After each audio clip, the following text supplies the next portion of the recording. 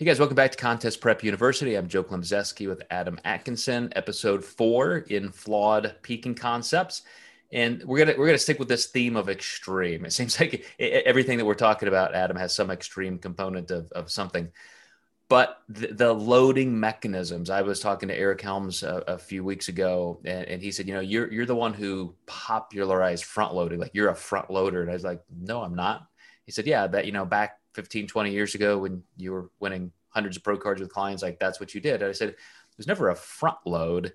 I just got rid of the back load. Like, I just kind of kept people even. So I would bring people up to a normal level, but it wasn't a load. My goal was to just keep everything kind of normal and then start to progress, maybe taper off if we're a little bit too full, getting too close to spill over. But then, the way I do a progressive linear load now had a couple components to the week instead of just, maybe straight linear.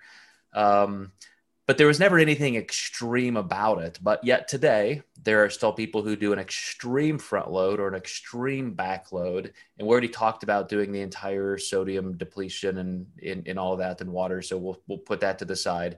But just in terms of how you manage carbohydrates and overall calories, what do you think are the limits to those extremes? Because I guarantee an extreme method may be right for somebody at some point if they nail it.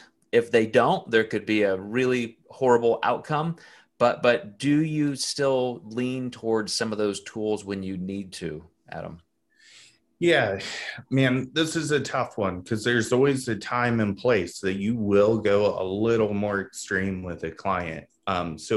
With my peak week packing list, I have a few girls who will bring like maybe a slice of pizza backstage, just more so for the sodium content, or if they're just completely stuffed and they can't fit much food in. That's a good kind of low volume, high calorie food option.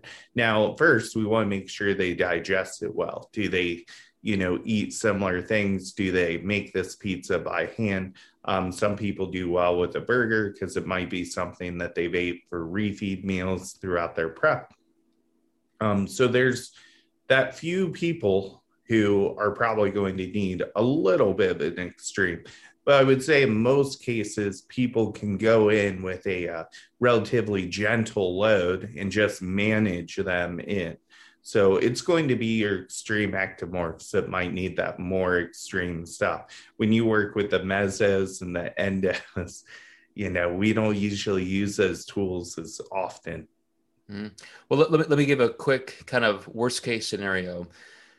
So the front load, the way it was ascribed to me, which was just to get people up to where I know where their glycogen ceiling level is, and then we're going to manipulate it from there. If you do more than that, if it's an actual load, well, homeostatically, your body's going to rebound. You've eaten more than you needed. You're trying to create this super compensation effect on the front end of the week. So where do you go from there? Okay, so now you've done that. You've achieved this super compensation. You have to titrate off those extra calories.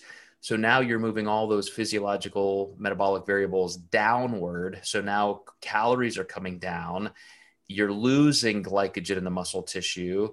So now you have extra glucose floating around, to draw water outside the muscle cell even further.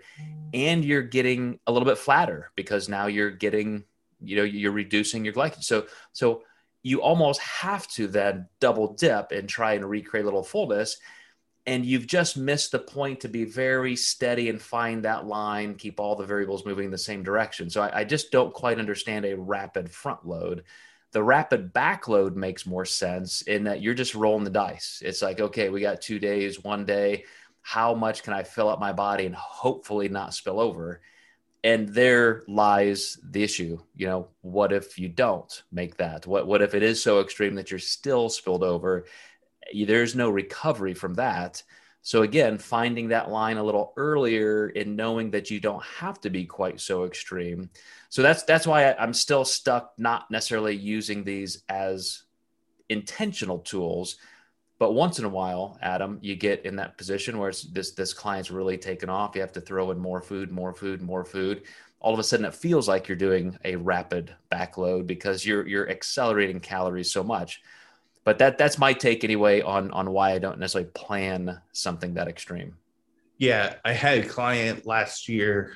They were like, "Why am I doing a rapid backload?" And I was like, "Well, the plan wasn't to do a rapid Right. backload. It was progressive, but your metabolism has just sped up so much as we've added food that is now actually turned to a rapid backload." I was actually surprised they knew to like categorize it as that. So I was like, they must be watching our podcast, but I was Yeah. like, kudos on the terminology. Yeah. All right, guys, we got one more episode for you. We're going to wrap it up next time on this series on flawed peaking concepts. We'll see you then.